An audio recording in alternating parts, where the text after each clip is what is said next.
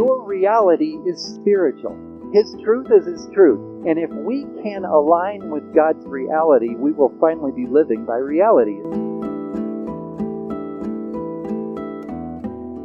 All right, well, Paul Sabourin has been preaching about the testimony. And the testimony, he said that's really synonymous in the Old Testament with the Ark of the Covenant. That the Ark of the Covenant and the testimony, they were the same thing. Inside the Ark of the Covenant was the testimony of God, His history, okay? And we've used the word testimony in some other ways. So if I were to tell you how I became a believer, I would be testifying. If I was to be telling you a truth from the Bible and talking about creation and how in the beginning God created the heaven and the earth, I'm testifying. To testify in a court of law is to speak to what you know. If we know that God is in us, we got to speak to that. Romans 9, 10, and 11 says, if you confess with your mouth, if you believe in your heart and confess with your mouth that Jesus Christ is Lord, then you shall be saved. So we first believe in our heart. We really can't testify to something that we don't have in our heart. Okay? We've also had very much impressed upon us from Revelations 12:11, I'm pretty sure. I should have written that down and looked at it. Correct me if I'm wrong. But there, the Word of God is talking about believers in heaven and how they overcame. They overcame the enemy by the blood of the Lamb and the word, or sometimes the power of their testimony. And they did not love their lives so much as to shrink from even death. Amen. So that is the kind of testimony that will keep you able to defeat Satan. Okay? He's strong, very strong. Greater is He who is in us than he who is in the world. And we overcome the enemy by the blood of the Lamb. That has happened. We believe that as Christians. And then by the word of our testimony. Today we're going to hear a testimony from Phil and Susan Coombs. And Phil and Susan, they're refugees here from the Los Angeles area. So we welcome them here. And they've been a part of our church for a while. I've got to know Phil in the Band of Brothers Bible study. He loves the Lord. He loves the Word. And so it's my pleasure to introduce them to you today. He kind of grew up in Montana and various places, but they landed, and Susan was born in Japan, of all places. So you think military then, most likely. And Phil was a firefighter. That was his career. That's his trade. He was a firefighter for 25 years in Long Beach, California. And Susan was a nurse for, I believe, 37 years, give or take a couple of weeks. And so she worked in the emergency rooms and intensive care, mobile units, that kind of thing. And so I think they've raised a few people from the dead, or at least saved some lives. So without any further ado, Phil and Susan, come up and be introduced here. And part of this, we are also starting off another new ministry.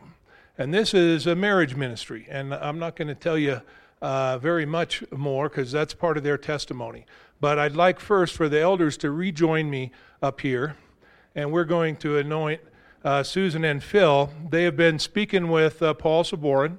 And said this is their history and their testimony is about marriage. And they want, with Paul, to start a marriage ministry at Little Chapel of the Hills. As I said before you can have a ministry, you have to have a minister. We have two.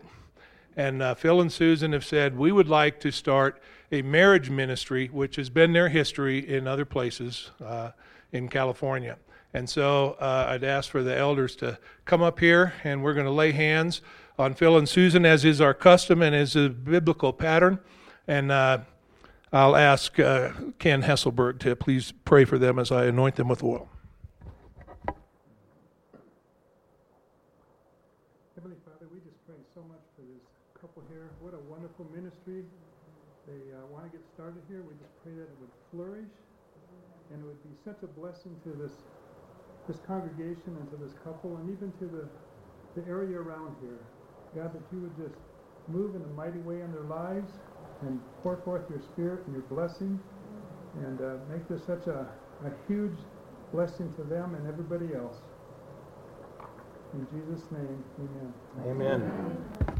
So, Bill and Susan, we commission you in this way, and we want to join with you. Thank you so much for feeling the call of God upon you to say, I'm getting back, I'm in the fight. Sue, from here to there, some of my testimony changed already. It's the Holy Spirit working. I hope you can follow along. Anyways. We always, marriage ministry for us in the past has been a tag team effort. It's something that we do together. So if Phil's talking and I happen to stand up and interrupt him, it's just kind of the nature of it. We heard before when we were starting the marriage ministry that couple counseling is the most effective way to administer and to counsel couples. So, and it was out of a Stanford study not a Christian school. So maybe Stanford is it? Anyways, what changed was I was trying to start my testimony here, and God told me, He says, when you were wayward, when you were not following my ways, I was still protecting you. I was still watching over you. It wasn't until years later, after I became a Christian, that I looked back and saw the days that He had protected me. Southeast Asia, a whole bunch of places. Anyways, that led me to the night of a Saturday evening in November, 1980. I'm sorry. And I was at a Catholic church. I was raised Catholic, and I was sitting in the prayer. Didn't know what the priest was preaching about that night because it didn't matter. I was having a conversation with God, and I said, Lord, there's got to be more to you than what I'm giving. Lord, please bring someone into my life that would make a difference. Well, I didn't know who that was. And about a month later, I met Sue. Christian woman, not Catholic. Then we met, and did you want to come? Okay. Okay. In January of '81, I asked Sue to a rodeo in Montana, Great Falls, and she accepted, and we've been together ever since. Now, mind you, I don't need Okay. I didn't like Phil. I'm sorry. Okay. I'll use the mic then. I didn't like Phil when I first met him. I was on a blind date, actually. My roommate had set me up with, and it was never done a blind date before in my life. And here I am in Montana, California girl, and we're going to go horseback riding. Well, I don't know how to ride a horse. Never been on a horse, don't know how to ride a horse.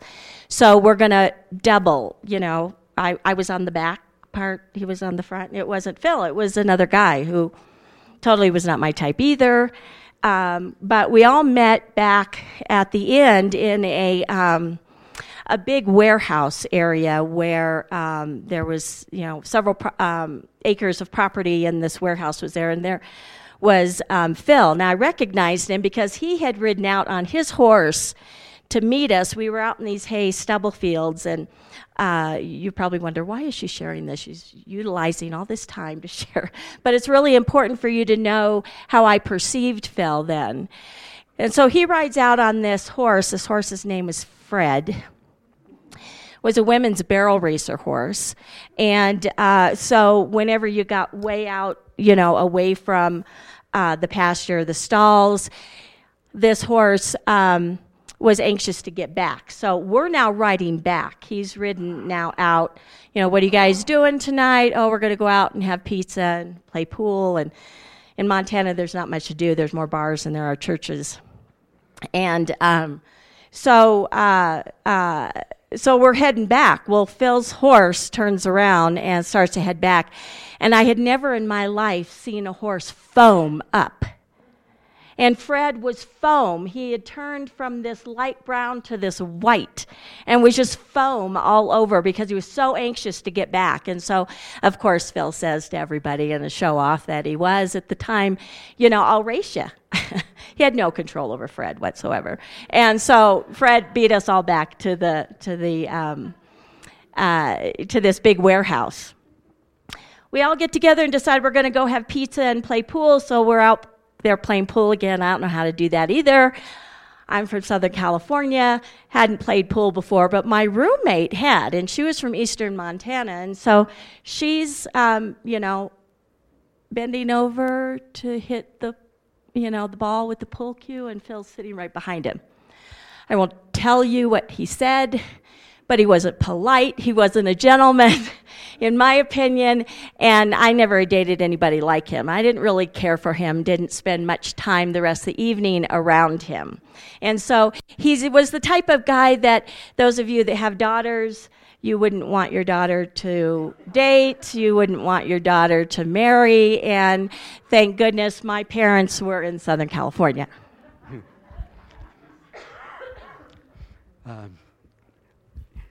That leads me to May of 1981, where I was baptized. When I got baptized, accepted the Lord. I went forward in 1981, and then May. And then two of my friends afterwards said, Phil, it's not a woman that changed you. I said, you're right. Mike, it's Jesus that changed me. Then Don said, another friend of mine, he was my running buddy. We just partied together, and he says, Phil, they could have took a gun out and shot us both. Done the world a favor. So that's who I was before I accepted the Lord. I was baptized in August of 1981, and Mike from work, I'd been working with a few years, and he come up to me and he said, Phil, I'll never stop praying for anybody ever again. He said, because I knew you were the one person God couldn't love. I said, you're right, Mike. God has changed me and done all that. So we were married in June of 82, and got that right? Okay. And then and we went to ECNA Church in Montana. And we had a pastor named Raleigh Strutz, and he gave us, me and Sue were doing youth ministry at that time. And so I asked us, we're going to go to California, there's more opportunity there, and we're going to continue on our lives. And he says, go where you're going to grow, Phil. And I said, okay. And then that was our future. We left Montana and we headed to California. She hasn't been back since. I have been a couple times, but she hasn't been back since. But then after a year, I was in Southern California. I decided to be a fireman. And I met a fireman who just got hired. His name is Dave Kaufman. And so he told me how to take the procedures to go do that. And so I went to Santa Ana's Academy, college. And then they had an academy as well. So while I was studying, and I tested for the city of Long Beach. It's a long process, like 2 years. I said, I'll just try it, And then in the college, you have the academy. You had to go through this academy. And, Sue came with me the day that we were doing a lottery.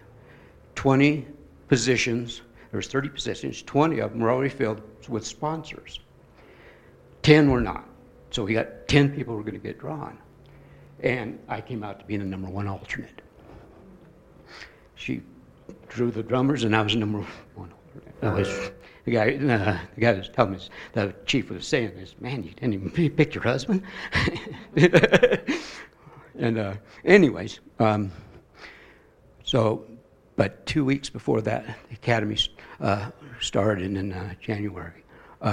friend of mine who we'd done papers together in college, some building inspections, things like that, fire-related, was killed in a car accident.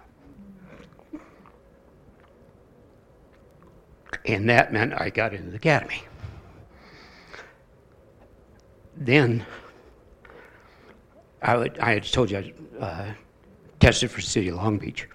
And, I scored 47 out of 10,000. They're going to hire 60 people. Man, I'm in. Well, the demographics for the area, for the city of Long Beach, were where I wasn't going to get hired. They were going off the list, and they had 125 people that had made the list, and they were going all over the place. And I, again, became the number one alternate. Didn't know it until 3 days before the academy started. 2 guys quit and went to LA City, and then I was called by Linda Ott, the chief secretary, and I was going out the door. Just as I was walking out the door, she called, and I was going to test for the city of Newport Beach. And she said, "Jay, you want a job?" And I go, "Absolutely." So I hung up the phone, and I says, "Well, how am I going to tell Sue?" So I went and got her a card. And because this is a really good part. I only get the good parts. So I was working at the time on a diabetic unit, a 7 to 3 shift, and then I was pulling overtime, so another 8 hours down in the emergency department, because that's ultimately where I wanted to be. And so I thought, I'll just, pull my extra shifts down there, no problem. Now, we had 2 children at the time. They were born 18 months apart.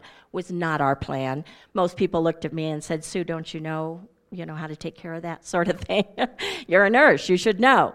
But God had a different plan for us. So our kids were 18 months apart. They were very little. They were about 2 and 3 years old.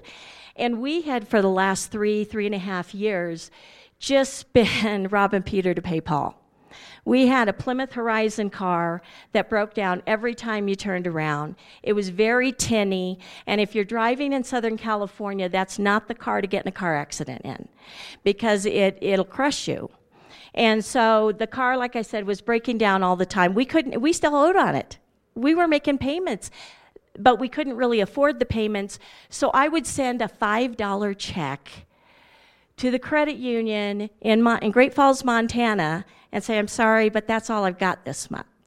And I would send that $5 check. I thought, if they come out and repossess it, I guess they repossess it, but who wants this car? But it was the car I was driving to get to Riverside. We lived in Temecula, and if you know Southern California, Temecula is about 60 miles northeast of San Diego.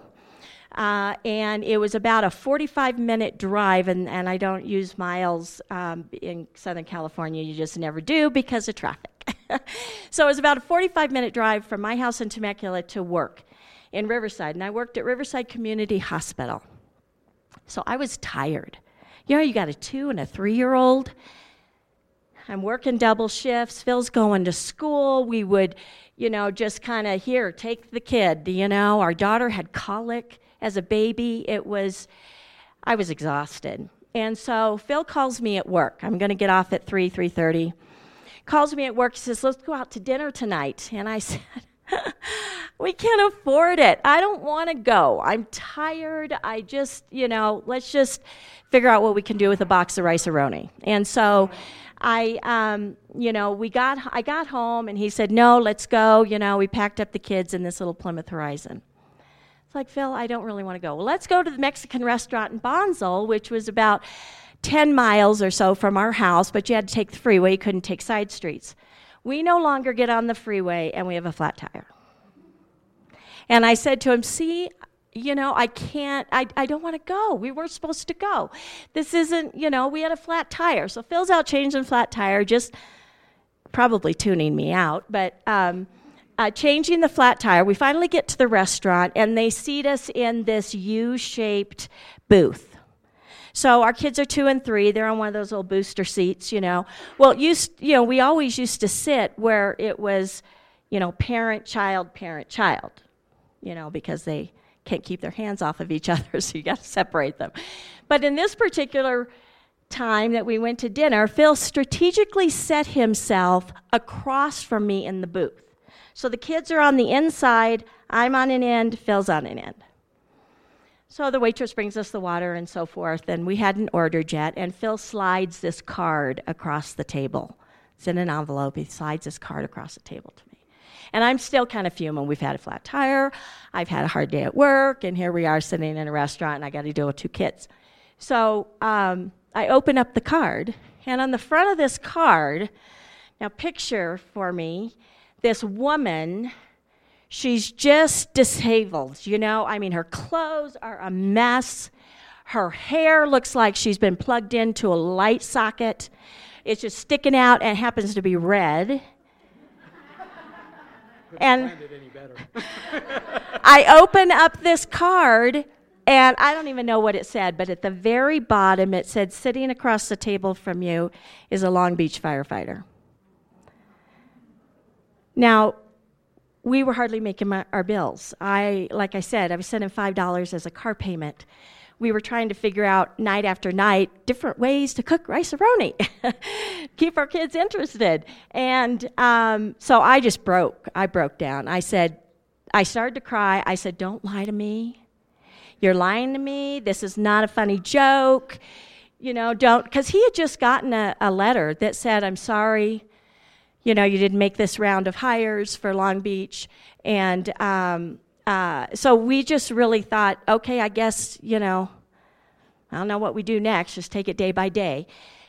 And so when he wrote that on the card, and you can just imagine, you're tired, those of you that have kids, you're exhausted, you're hardly making it financially, and then he says that to you. And in your head, oh my gosh, that means our income has just doubled. Oh, am I going to move on? Okay. So all that to say, God took us through so many trying periods. But, isn't that what he does? It's a refining fire. He softens those edges. And, Phil was raised Catholic, as he had shared. There were 4 boys in the family, 1 girl. His mom was divorced, so he came from a divorced family.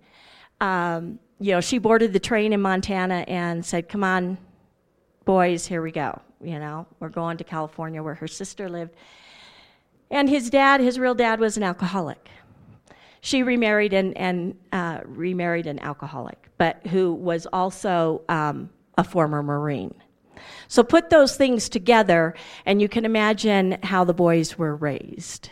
So that's the family life that he came from. Now, the family life I came from, like Paul said, I was born in Japan because my dad was in the Navy. And we lived there for about 3 years. When we came back, we went to Iowa to see my mom's family, and here's a 3-year-old who's speaking Japanese. Fair-skinned, redhead, speaking Japanese. So we had a nanny in Japan that only spoke to me in Japanese, and so those were the words that I was learning. My mom was working, and my dad, of course, was all over the place. When I prepared this, I'll just say I did it last minute because I didn't want to do anything God didn't want done. I don't want to say anything God doesn't want said. And I kept saying to Phil, and I even said to Pastor Paul, I said, I'm so reluctant to put this together because I want it to be God's words. I want it to be what he wants us to share, because so much has happened in our life. But I do want to share with you just a little bit so you understand the difference between Phil and I. We got married. We were very opposite. He was raised, like I just shared with you, I was raised in a very strict home. My dad wasn't around a whole lot. My mom pretty much raised us and was the disciplinarian in the home. And there were 2 girls, and I was the youngest. My sister was 4.5 years older than I was. And so When she was born, she has dark hair and olive skin. We don't even look alike. And then here I came along 4.5 years later, and my hair was red, and I was fair-skinned. And wherever we went, everybody kind of made over the fair-skinned littlest one. And so my sister really developed a real jealousy with me that exists to this day. Isn't that sad? That exists to this day. And so growing up, we weren't very close, and but because my sister and the way in which she wanted to get her attention was to go in a very negative direction. She was always in trouble. I tried to please my parents. I was the one that was the good girl. I was responsible. I was afraid if my parents got mad at me. There was even one time when I was a little kid that I lied and said that I did whatever it was that we were getting in trouble for that I knew I didn't do, but I didn't want to get a spanking. So if I just said, how your parents say, you don't tell me the truth, I'm going to belt your butt. I'm going to give you a spanking. And so I didn't want to get a spanking, so okay, I did it. So that's the type of person I was. I knew always I wanted to be a nurse. My grandmother on the maternal side was a nurse. She was an LVN. I was very, very close to her, very godly woman. And I always knew I wanted to be a nurse. And so I just, from high school, started that path. Went to Point Loma College, which is now Point Loma University in San Diego. Wanted to get into that nursing program, but God had, again, another direction for me, and I was the number one alternate. So I applied to many universities. I thought I'm just going to go with the first one that takes me. I applied to Oral Roberts University. I had gone to church. I was raised when we were really young in the Wesleyan Methodist Church. And then after I got into middle school and high school, I went to church by myself, which was an independent Baptist just down the street. But it was really important for me, and I accepted the Lord when I was in 3rd grade. And God was a very important piece in my life, and I wanted to please Him, just like I wanted to please my mom. And so Montana State University said, come on down, and I said, okay, and I packed my bags, and away I went, and it was the first time I'd ever been away from home. And being there, I realized, and God showed me, that I am different than my mom. Now, my mom didn't really care for that a whole lot, but I found my own identity when I was in Montana, and my identity in Christ. And I happened to be renting a basement apartment with a couple that I became very, very close to, and they were the college and career couple, Barb and Ron. And we were attending an independent Baptist church there. And I went to the pastor one day because when I was in 3rd grade and I accepted Christ, my dad was still in the Navy. We traveled a lot. When he retired Navy after 25 years and he went to work for the Penwalt Corporation, we traveled a lot. We moved from place to place. So I never got baptized.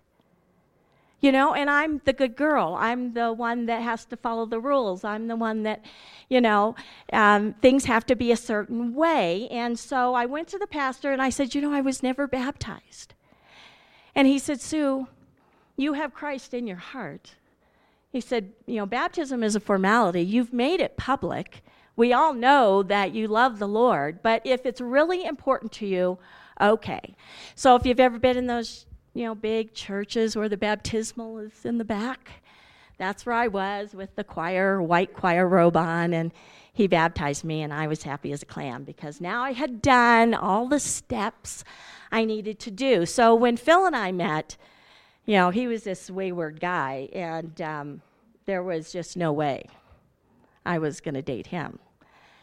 Met him in October, had gone home for Christmas, came back, and was in Great Falls, Montana. My apartment was right across the street from the hospital, and there was a grocery store just down the street. I'm in the grocery store. These 2 guys come walking down the aisle, and I look up because one of them is like 6'6". And there was this short guy next to him that I, didn't even recognize because when I first met Phil, His hair was longer than mine, and my hair wasn't long then. I had short hair, but his hair was longer than mine. He was a dirty blonde with a really mixture beard. He had blonde, red, brown. Yeah, he was very unkempt, but it was hunting season. I didn't know that's what you did in Montana to stay warm. So they come down the same aisle that I'm in, and I'm talking to Gary, and there's this guy standing there that's clean-shaven, kept, nice and clean, and it was Phil. So as we got ready to say goodbye, see you, Gary, I walk this way, they walk that way, and I'm thinking to myself, who was that guy that was with him? And I turn, and when I turned, Phil turned at the same time. And so, of course, he interpreted that as I wanted to go out with him. So he calls me and asks me to a rodeo. Do you want to tell the story about the rodeo and the couple sitting behind us? Yes, yeah, sure. Okay. Well, we went to the rodeo. My hair is long, like you said, and I was sitting there, and this couple right in front of us says, "Helen, look at that. His hair's longer than hers." It was hilarious. But he still was pretty wayward and wild, and so I thought, you know what, I'll fix him. I'll take him to Bozeman, Montana, and I'll introduce him to Ron and Barb, college and career directors I was really close to, all my Christian friends, and I'll take him to church with me.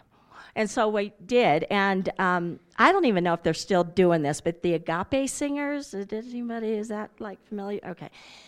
Traveling college group of kids that their message is all in music, and I love music. So we go there that night, and we're at Grace Baptist Church, and they're telling the story of taking up your cross for Christ. And they're showing all different kinds of crosses. And we're like third pew back. And at the end, they do an altar call. And Phil gets up. I didn't expect this. He gets up, he goes to the front, asks for prayer, gives his heart to God. That was amazing to me. And he completely transformed before my eyes. Now, I didn't know Phil when he was what he would call girlin' and wild and crazy out there, bar hopping. I didn't know him then. His friends tried to tell me stories, and he'd nudge them and tell them to shut up. I don't want Sue to know some of those things about me. And so I never really knew Phil that way. I didn't know the stories about his waywardness, if you will, because when God touched him that day in Grace Baptist Church, he was completely transformed.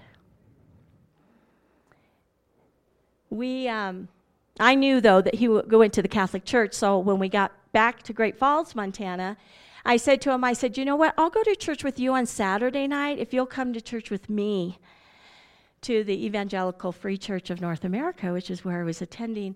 If you'll go with me on Sunday. So he said, sure. I go to church with him. I'd never been in a Catholic church. I have bad knees. I've had surgery on both knees, but at the time, I couldn't really kneel very well. And I used to always make a joke, God never meant for me to be Catholic because I can't kneel. Even to do CPR, I grabbed something, to put underneath my knees. But they're going through, the regular procedure, if you will, in the Catholic Church, and I'm looking in their little book, and I'm reading what they're saying, and Phil's just spitting it out. He's just reciting all this stuff, and I'm reading, and I'm seeing that they're praying for the dead. And I leaned over to him, and I pointed to it. I said, you pray for the dead? And he looked at me like, what do you mean? And he's looking at because he didn't know. When he was little, he went through catechism, confirmation, all that. He didn't know those were prayers that they were doing. And so we left there that night. Next morning, we're at my church, similar, of course, to this one. And we're singing songs and, worshiping. And the pastor gets up there, Raleigh Struts, and He's just so passionate about God and very energetic, and he's preaching. And he says to the congregation, I could preach till the cows come home. And Phil leans over to me and he says, Sue, they're in the pasture. It was a long service. So, like Phil said, we were married there, and Raleigh Strutz married us, and we moved to California for job opportunities. I was graduated as a nurse. Actually, when I graduated in 1982, I graduated, and one day we got married the next day. So I tend to invite stress into my life. I don't know why I do that, but I tend to do that. So we moved to California, and, of course, Phil, like we shared, he gets hired by Long Beach Fire Department. But before that, when we got married and we were in Montana, we had this really small apartment. We had no money, zero money. We used cinder blocks, to block up, to, stack your little tiny black and white TV. And we got invited over to this couple's house from the church for 4th of July barbecue, but we had a lot of time to kill. So I was like, I don't want to sit here in this apartment. What are we going to do? So we decided, let's go to the park. So we're at the park. We're sitting in the swings, the leather bottom with the big chain on both sides. We're sitting there swinging. We're talking about our lives when we grew up. And we knew we didn't want that for our marriage. My parents divorced after 29 years of marriage. My sister's been divorced 3 times. All of his brothers have been divorced. His mom was divorced. We didn't want that with our family. So we're sitting there and we're swinging, and God just spoke to both of us. You need to break the generational sin. You need to break the chain of generational sin. And, oh my goodness. And we prayed that day that God would break the chain of generational sin, and that our marriage and our family and raising our kids would be so different from anything we had ever known. That was a real telling day, because little did we know I was pregnant with Jacob, our firstborn, while we were sitting in those swings. Phil was hired by Long Beach Fire Department, and when we were then in California, and we were in a church, Valley Christian Fellowship, thank you. Great little tiny church, met some friends there. One friend that got to be very close, Dr. David Robinson, and he was a family practice physician, and he knew I was a nurse, and so he invited me to go with him to Tecate, Mexico, and to a orphanage there, and set up clinic on it was like every other Saturday, so it would end up being like 2 Saturdays a month. So we would go there, and then Phil came with me the second time, and the third time we took our kids, because we thought this is really important for them to see. These are kids in an orphanage. They're playing soccer in the dirt fields, and we've got this clinic going, and so they can help in the clinic. And so we would do that, and we would go down there, and anytime you go do anything, whether it's you volunteer in your community, you go on a missions trip, whatever it is that you do, God ministers to you probably more than you've ministered to those that you're helping. And so God was doing that with us. And he really gave me a taste for missions.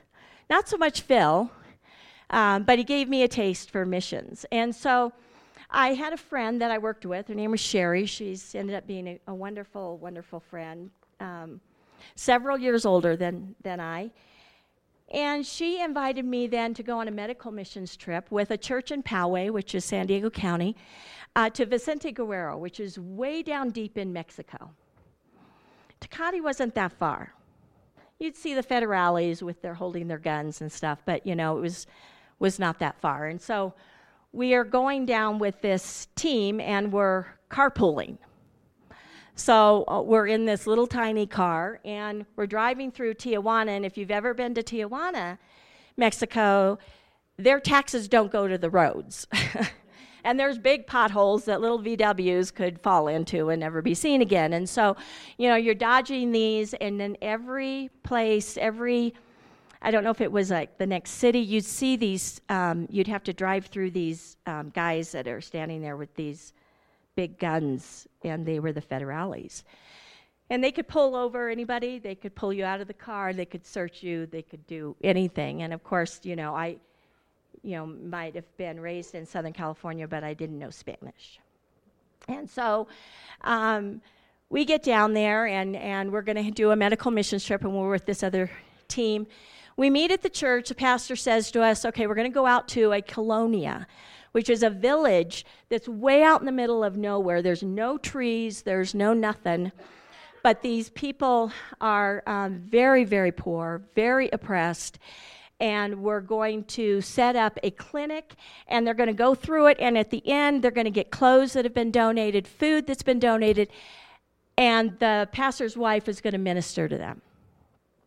So, okay, great. So, had packed my scrubs, got stethoscope, we're all ready to go. And church from Poway had packed all the medical supplies that we were taking down there, which, by the way, when we went through the federales, that they could have confiscated that stuff, but God protected us the whole way.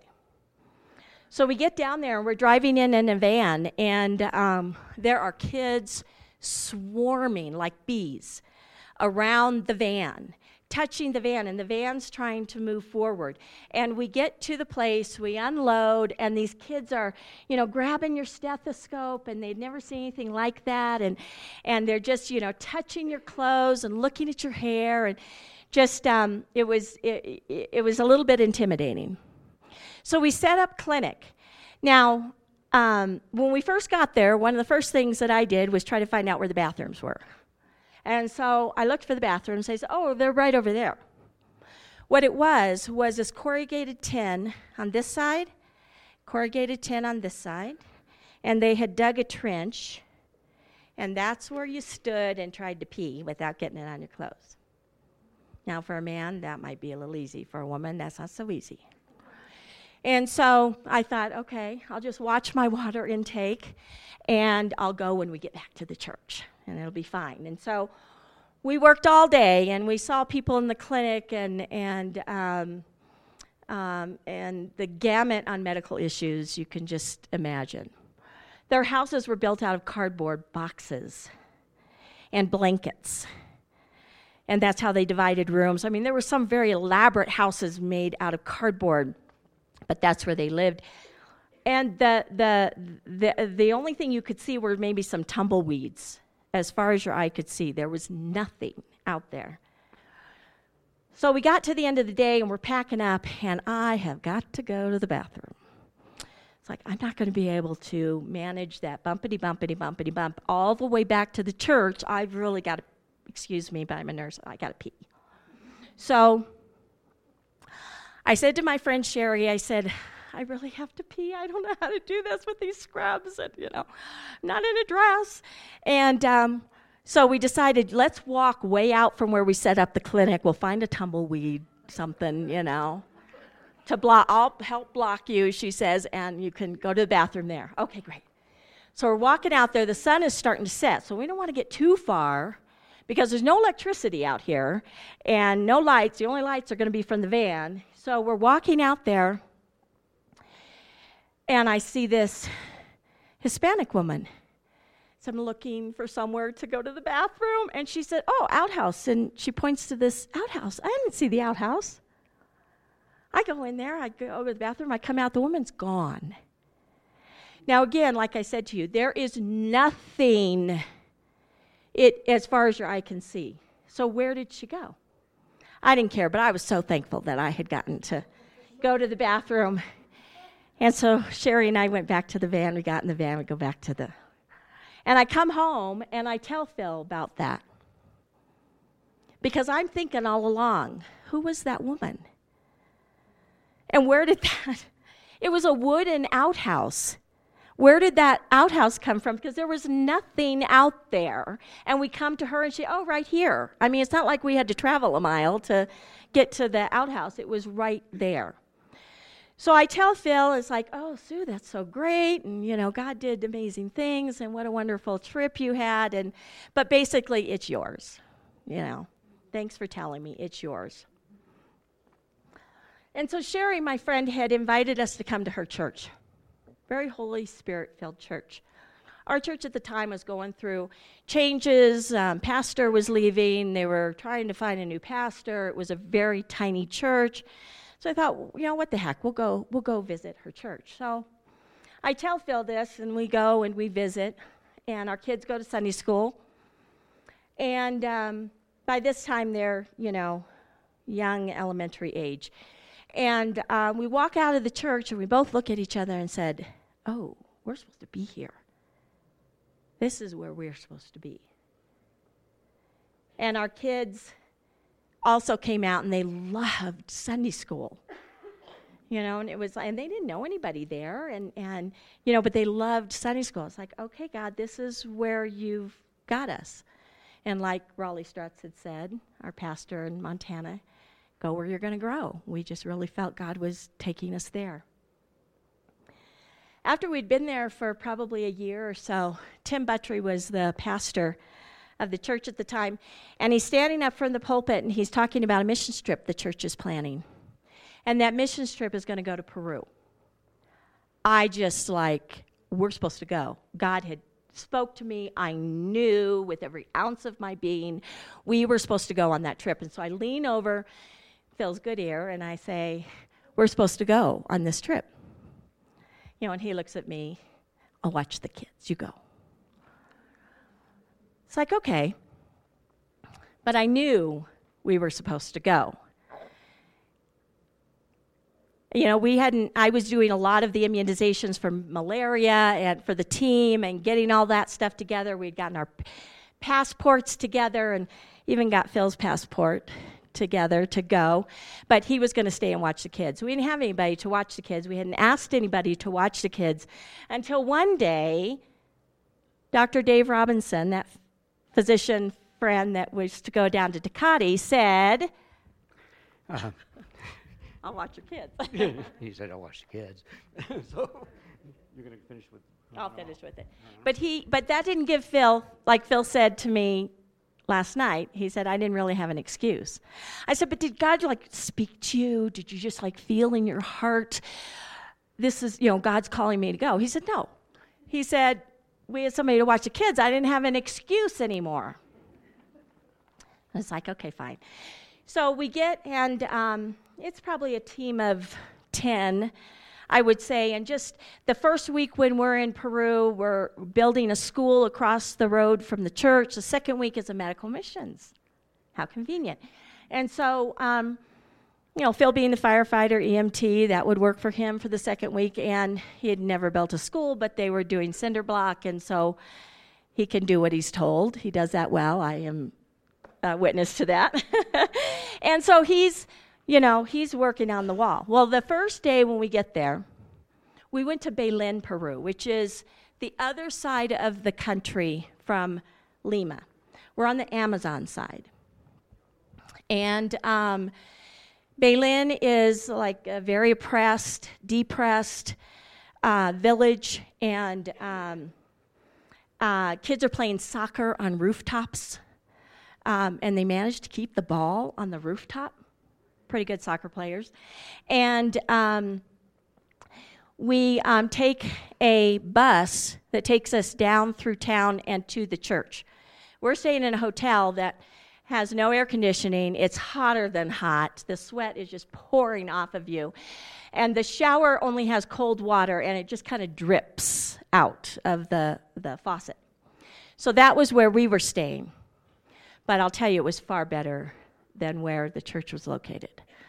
And so we go through town, and you can smell there's this market. And they've got all their wares out there, and they've got all their food out there, and you can see these chickens that are dead and plucked and laying there on the wooden counter, if you will. And the smells. Oh, my gosh, the smells. But you didn't want to be rude, so you just kind of did this number as you're sitting in the bus, because you got to have the windows down. It's hot. and trying to block the smells. They were horrendous and just made you nauseated. I lost 10 pounds, though, on that trip. Anyhow, so we get down to the church, and the church is built with cinder block, and you go upstairs to get into the main sanctuary, and then there's cinder blocks with boards, and that's the seating. And so you sit, on these boards. So we were at church, they were having worship, and I get this little tap on my shoulder. Let me back up before that happened. So when we flew to Peru, we stopped in Miami overnight. We were in the hotel. We were praying for the trip. One of the gentlemen that was on the trip, his name was Geronimo Galvin. He is now a pastor in Ensenada, Mexico. He and his wife, they pastor a church there. And he was sitting there, and we were praying about this trip. And, we're just, eyes are closed, heads are bowed, and people are praying as God was leading them. And Geronimo speaks up, and he says, God is telling me to tell you to watch your P's and Q's, keep your eyes open, and your ears alert, because he's going to do great things on this trip. Okay, well, the most I had ever experienced was a lady showing me where the bathroom was in that little wooden outhouse. So I didn't know what that meant. Okay, we'll keep our eyes open and our ears perked, and so we go on this trip. So we're in the church, okay? We're worshiping, I get this tap on my shoulder. And it's this woman, and she's just kind of motioning for me and saying something in Spanish. I don't know what she's saying, so I grab hold of Geronimo, because he's fluent in Spanish. It's his first language. And we go downstairs. And prior to the trip, Phil and I had packed. I was working in the emergency department then, and they donated some things. And when we first got to Peru, we went to the pharmacy, and you can buy all kinds of medicine there. We had bought ampicillin, Keflex, strong antibiotics. We had bought, we had brought with us IVs because we knew it was going to be hot, it was going to be humid, and that our teammate, this was all for our team in case somebody got ill on this trip, because you're in a different country. So we had this box, and so he takes me downstairs, and there's this boy, which I thought was a boy, haircut really short and boy's clothes, standing there with Mom, and has a bandage around his hand, and says, he had cut his hand on a can, and they just want you to look at it. The barber across the road had sewed it up for him. So it's like, okay, we're here day one. The medical team will be here next week. There'll be physicians there. I'm a nurse. I thought, okay, so I unwrapped the hand. The hand had a cut from the first finger across the hand all the way down to the wrist, okay? And it just, when I opened it, it had this thread that was blue. It was a very thick thread that the barber had used to try to sew it together, but there were gaps like this. And so I unwrapped it, and I looked at it, and I thought, well, I got to take the thread off of here. So I cut the thread. That whole hand opened up like when you fillet a fish or you fillet a piece of chicken. And you know how you can see the striations in the meat? That's exactly what you could see here. Wasn't bleeding, which told me that we probably had a good amount of infection going on in here because the blood had stopped. And so we had also purchased some betadine. I won't take you through all the, process, but I flushed it, cleaned it, put a wet to dry dressing on it, and I had had a hand surgeon once that had taught me how to do a boxing glove dressing that prevents you from moving even your fingers so that the blood wouldn't rush to the wounded area and make it a good medium for bacteria. So I did that dressing. See how God prepares you all along the way? You really have to, I just want to interrupt this to say, you really have to listen. For me, it's my gut.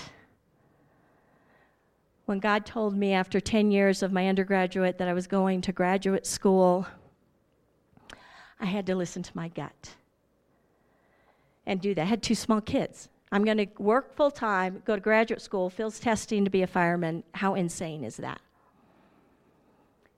But I did it, and God blessed me for it, because he's used that knowledge later to help in so many different areas other than nursing. It's a whole nother story.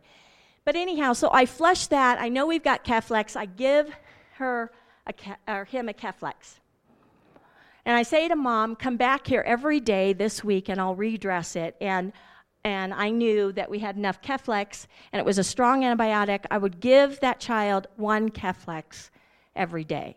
Well, the Keflex, I'm telling you, is not going to do anything unless you're taking it 3 times a day, okay? Or twice a day. And you get a blood volume with that antibiotic in it. It's not going to do anything, but I didn't know what else to do, and I just thought, we'll do something. Gives them hope. Because I'm thinking there is no way I'm just going to try to prevent gangrene from setting in this hand. So we did that. As the week went on, he came back every day with Mom. And we're the last day before the medical team is going to arrive, and we're going to set up clinic. Been working on the school all week long. And we're there the last day, and one of our team members gets very, very ill. He was an older man. He gets sick. And so I have to take this, rickshaw type thing back to the hotel. It's a motorcycle with a little buggy attached, but when you're going up the hill, you got to get out and help push it up the hill, because your weight will prevent, them from pulling you up the hill. So I take that and I go back to the hotel, start an IV on him, get him cooled down. And while I'm gone, Phil's going to share what happened. Again, I was working on the school, laying brick on the school. And Dave Wagner was our missions leader for the team.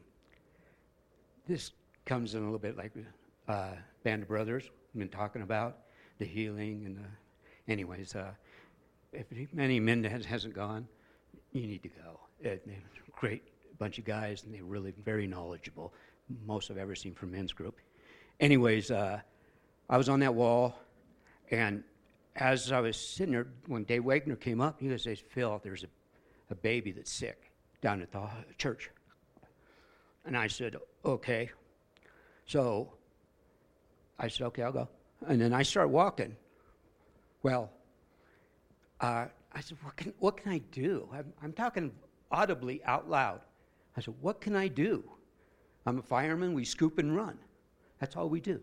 And right then, the voice from God came down and says, my Damascus experience, if you're not familiar with that. And he said, go. I said, but Lord, we just scoop and run.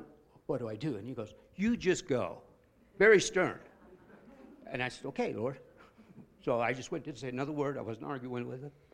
And I got there. Now, mind you, he turns to Dave Wagner, the missionary, and he says, did you hear that? And Dave looks at him like he's nuts. No, he didn't know what was going on. It was like when Paul was walking, no one else knew. No one. It was the Damascus experience, deja vu. But when I went in there, the baby skin was as white as this piece of paper. Baby was dead. Been dead for a while. And I looked at him and I said, I know Dad. I'm a fireman. I said, what can I do? Anyways, I said, okay, we had some orange juice that morning. I don't know why I did this. So we had orange juice that morning. We had some amoxicillin that we had bought down at the pharmacy. So I grabbed the amoxicillin and I put it in a teaspoon, and I crushed it up and I put the orange juice in there. And I reached down to touch the baby's lips, and as soon as I touched the baby's lip, the power of God came through me and healed that baby immediately. I'm sitting there going like, wow. And I'm not saying anything. I just saw the power of God go through me. And I was like, wow. And anyways, Sue came back from administering the IV, and she walked in. But there was a gal who was a beautician and she was on this missions trip, and she was with Phil, and so she witnessed the whole thing. And so, I have all these people coming out to me. I'm getting out of this rickshaw thing, which wasn't an easy task in and of itself. Trying to get out of this rickshaw thing, and all these people are rushing to me. Come on, you need to come with us. Because Phil had said to Dave, when Dave had asked him to come to the church, well, Sue's back at the hotel. What am I going to do? Like he said, we scoop and run. And not that I would have done anything different. I mean, what are you going to do if the child is dead? This is a Peruvian child. And if it's as white as this paper and limp and flaccid, like Phil was explaining to me when I first got there, and like he's seen death, a lot of death, that child was not alive. So when I got there and everybody's scurrying me into the lower level of the church, I walk in, and here's this mom, Peruvian mom. She's holding this baby that would have been somewhere between 6 and 9 months old, that's cooing and giggling. And Phil said, that is not how it was a few minutes ago. And the gal that was with Phil, the beautician, and she was just like, speechless. She didn't know what to say.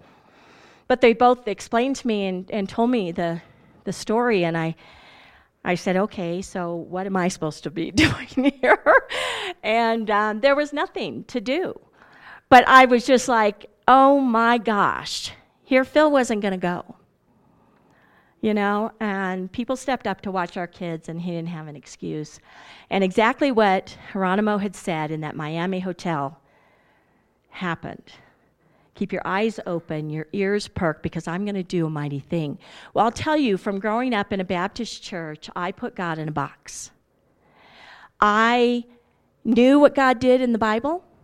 I knew all the miracles that had happened in the Bible, but I didn't believe that they happened today until that day.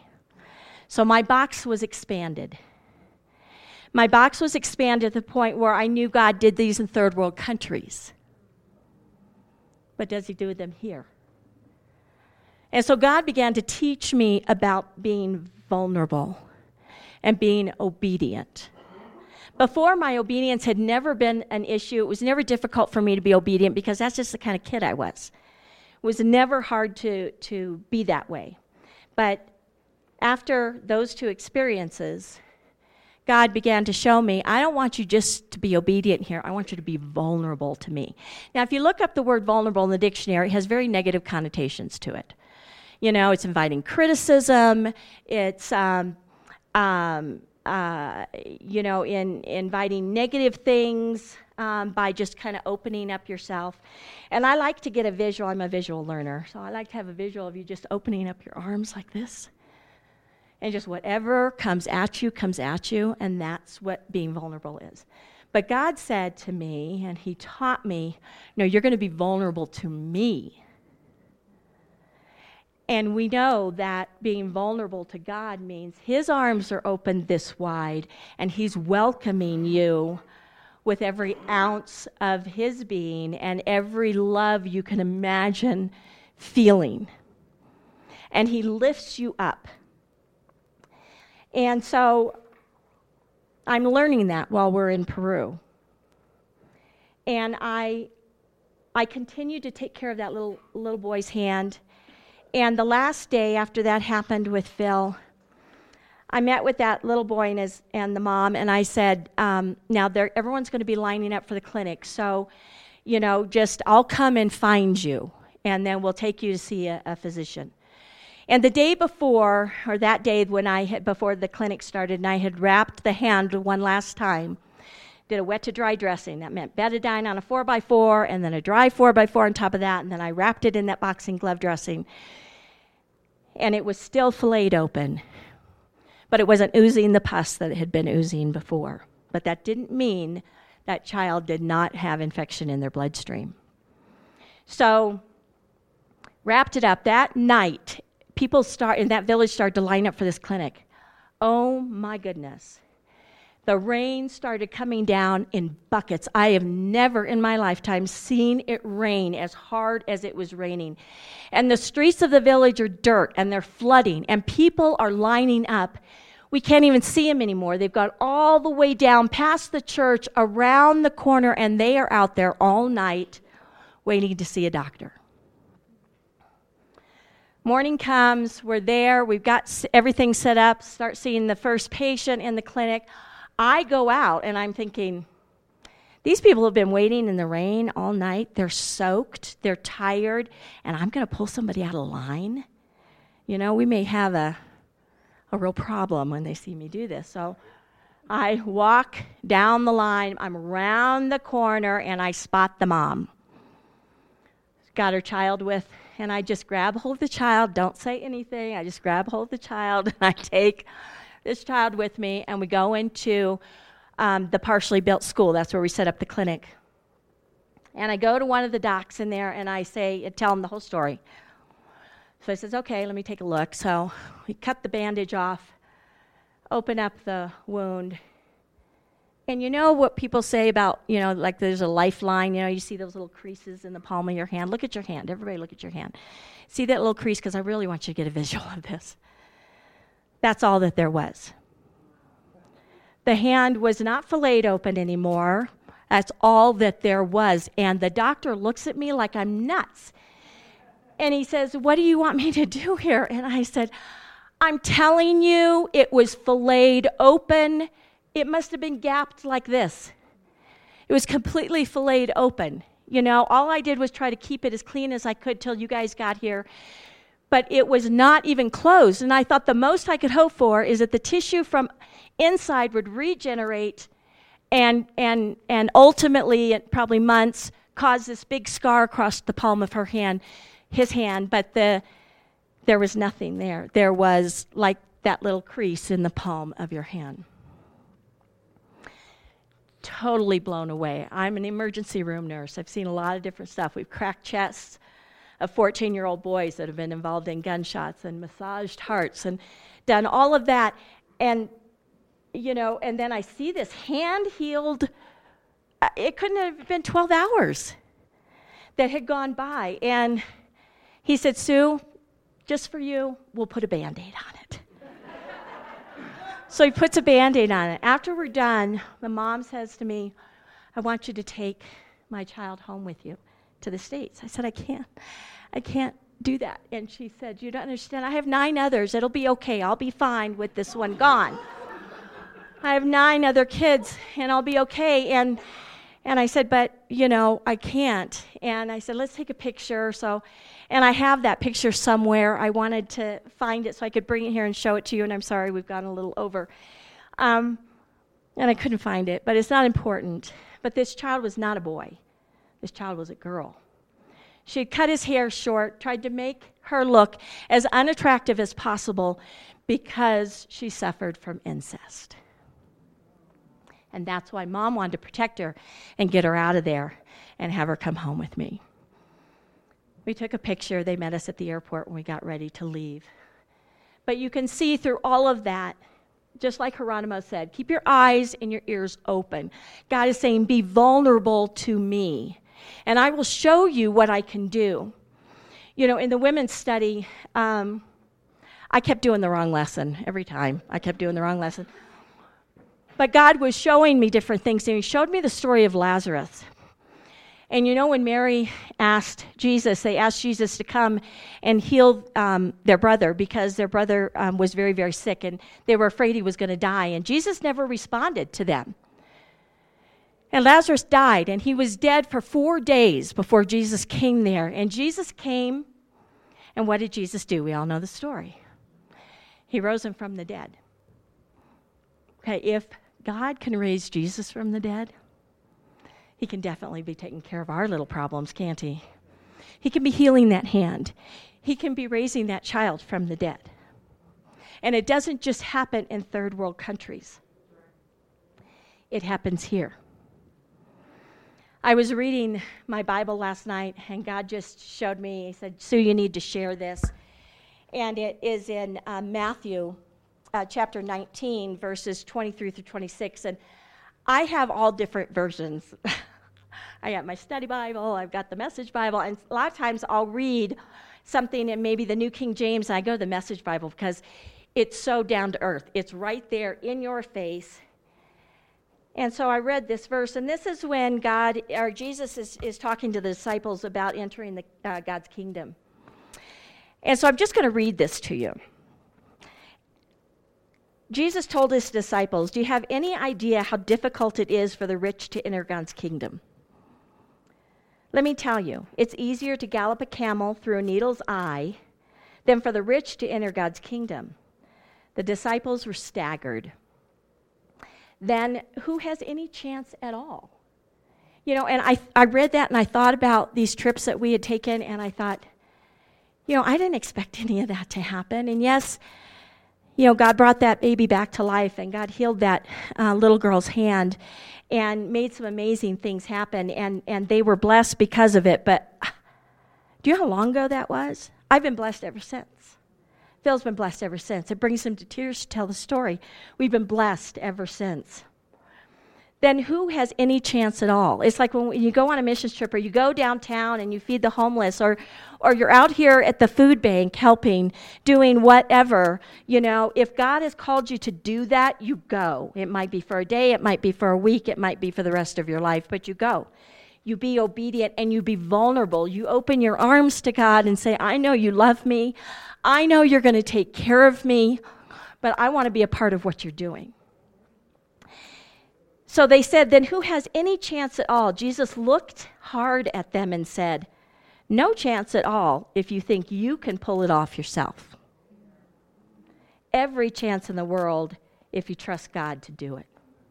So whether it was graduate school, and I believe this is for you, whether it's graduate school and you got 2 little kids and you're working full time and you know how you're going to do it, God takes you through it. He takes you through it, and he blesses you on the other end. Because the knowledge that I gained by going to graduate school, I helped a pastor start a school. I got to minister to kids that were wayward. It was an evangelistic school. I got to minister to kids by teaching Bible and biology. Hire the teachers, get the curriculum going. It was a Christian school in Ramona. I had always wanted to go to Romania on a missions trip to minister to the sewer kids, the kids that live in the sewer. Their parents can't afford to keep them anymore, and minister to the kids in the sewer. And by one of my last days, I thought I was only going to be there for 2 weeks. I ended up being there for 2 years. One of my last days there at the school, Phil leans over to me. He said, "Sue, you know the only difference between Romania and Ramona is an eye." And that just hit me, because those kids, I mainly had boys, and boy, were they something else. I used to have to say to them, "Check the attitude at the door before you walk in, because we're not dealing with it here." I got to minister to them. God allowed me to do that. So you go and you be vulnerable to what God has for you, because he's going to protect you and he's going to bless you beyond belief. Phil and I, and I'm just going to sum it up because we're out of time. We've been out of time, but thank you for hanging in there with us. Phil and I got back to the church a few years later, got invited to a leadership conference. We went. God spoke to us and said, "Why don't you start a marriage ministry?" Now, Phil and I had had problems in our marriage. We had been married for 18 years, and we didn't know how to communicate. But it wasn't a big deal because he was gone 24 hours at a time. And sometimes he'd be gone for 72 hours at a time, or he'd be out on a strike team and he could be gone for weeks. So we talked to each other on the phone, just the facts. Kids are doing fine, got baseball, got softball this weekend, you know, if you're home, great, this is where we're going to be. And that's how we communicated. Until one day, you know, and you have your little spats, your little arguments. Phil was the type, because of his family, he would walk away, leave the house. I was one of those that would chase after, no, we have to finish the argument. We have to, you know, make peace. And after 18 years of doing that, I got really tired. And I'm just going to share this piece. So I got really tired. And one of the things that we share when we were doing marriage ministry, we did it for 8 to 10 years, is that women are crockpots and if you walk away with anything, walk away with this. Women are crock pots, men are microwaves. Both in the sexual nature, but as well in their emotions. And women will take and take and take, but one day they're done. And you hope you get to that couple before they're done. That day I thought I was done. I was trying to figure out, okay, he's at the fire station so many days. I'm here, the kids should stay here. They were in high school then. You know, I could go to my friend's house and stay there, and then when he goes to work, I'll come back to the house. The kids won't leave. I had it all planned out. And my friend who I was going to go stay with said, Sue, I want you to read the 5 love languages. I want you and Phil to read the 5 love languages. And so we did. We locked our door. We told the kids, don't knock on this door unless you are bleeding or not breathing. And they knew it. Don't bother mom and dad while they're in there. We laid in bed. He'd read a paragraph, I'd read a paragraph. He'd read a paragraph, I'd read a paragraph. Till we got through the whole book. And we realized we never communicated with each other. I didn't know what his love language was. What I was saying to him was as if I was speaking a foreign language. And what he was saying to me was as if he was speaking a foreign language. We started speaking each other love language, and God dramatically changed our marriage. So when God said, I want you to do a marriage ministry, we were excited to start it. We didn't know what that meant, but we went through a certification through NAME, which is National Association of Marriage Enhancement. We got our certification to be counselors. We did premarital counseling. We did counseling of couples, but we did it couple-to-couple counseling, never separate, never, ever separate. And God did some things like you wouldn't believe, couples that you thought were doomed to divorce, they were about ready to file. He totally turned them around. We started a Sunday school class for that. We did a home fellowship for that, all while working full-time jobs and raising 2 kids that did travel ball. So we were really, really, really busy, but we knew how to communicate because we had read that book. And it helped us. And because we were obedient and vulnerable to what God had for us. Anything else? Yeah, I got one. I have one little story to tell. I was on the fire department 25 years. I'm not going to tell you any of those stories. We will go over them someday, probably in Band of Brothers or something like that, as things transpire. But one day, I was going to work. I'd leave at 3:30 in the morning and have to get on the 91 freeway, which is bumper to bumper at 5. If you don't get there before 5, you're in bumper to bumper. You're not going to get there till 9. So I got through there. I'm listening to worship music, and I was just rocking out, man. It was great. It was great. I mean, the worship music, and it was like 30 miles to the 91, and I went from Temecula, and then I made a left-hand turn, got on the 91, and I just paused for a moment, and I said, "Good morning, Lord." And right then, his voice said, "Good morning, Phil." I went, "Lord," it was joyful. It was joyful, and I said, "This is cool, Lord. This is really cool." And that was the end of my story. So you can hear the audible voice of God, being vulnerable, being obedient. That's our testimony.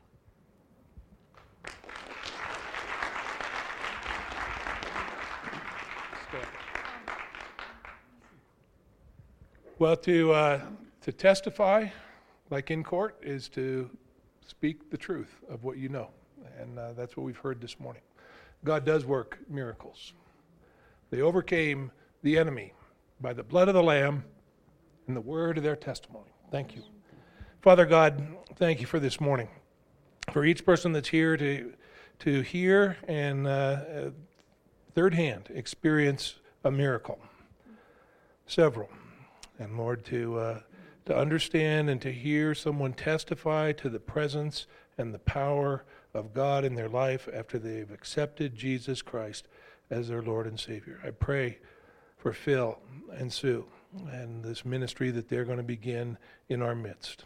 And Lord, you do work miracles even to this day.